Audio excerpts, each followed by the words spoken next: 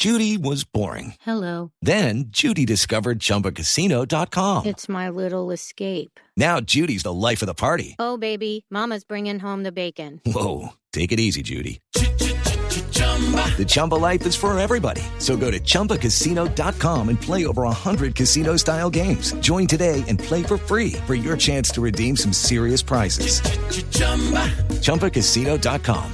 No purchase necessary. Void where prohibited by law. 18 plus terms and conditions apply. See website for details. Y Héctor, en la luna le tengo a unas personas en Tailandia que definitivamente, yo no sé si estaban muy despistados o qué les pasó, pero resulta que durante un funeral estaban con una procesión en donde estaban cargando un ataúd y resulta que en ese camino, mientras que iban transitando, se les cayó el muerto del ataúd. ¿Ah? Hágame el favor, eso sí. ¿Cómo así que se les cayó el muerto?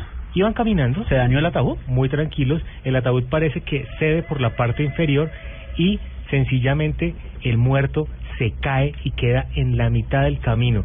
Las personas además siguen andando como si estuvieran con el ataúd todavía, con su muerto a bordo, y solo las personas que se quedan atrás, los que los llaman y les dicen que tienen que devolverse a recoger al muerto que iban rumbo a su funeral. Tenemos el video además. Es el video, pero además quiero que lo vean porque, o sea, uno no le cuenta el contexto y uno piensa que es como de una película de chiste, o sea, ¿cómo es posible? La que a uno le da mucha risa, yo no paré de reírme. Pero no nos estamos burlando ni mucho menos y menos del dolor de alguien. No lo puede uno controlar. Pero es que si usted lo saca ese contexto parece un blooper.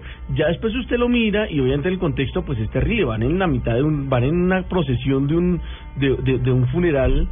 Obviamente pues no está el carro, la carroza fúnebre ni nada, sino simplemente lo llevan el ataúd, entre comillas, ataúd terciado en el hombro y todo el tema, y resulta que se les caen y se dan cuenta, ellos siguen caminando normal.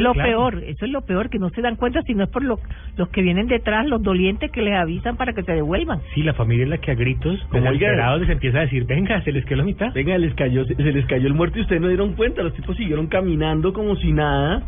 Es absurdo. Sí, pasa en Tailandia y tenemos el video en instantes a través de nuestras redes sociales, Luna Blue Radio. Lo vamos a compartir para que todos nuestros oyentes vean y nos den su opinión sobre estos personajes en Tailandia que definitivamente estaban en la luna.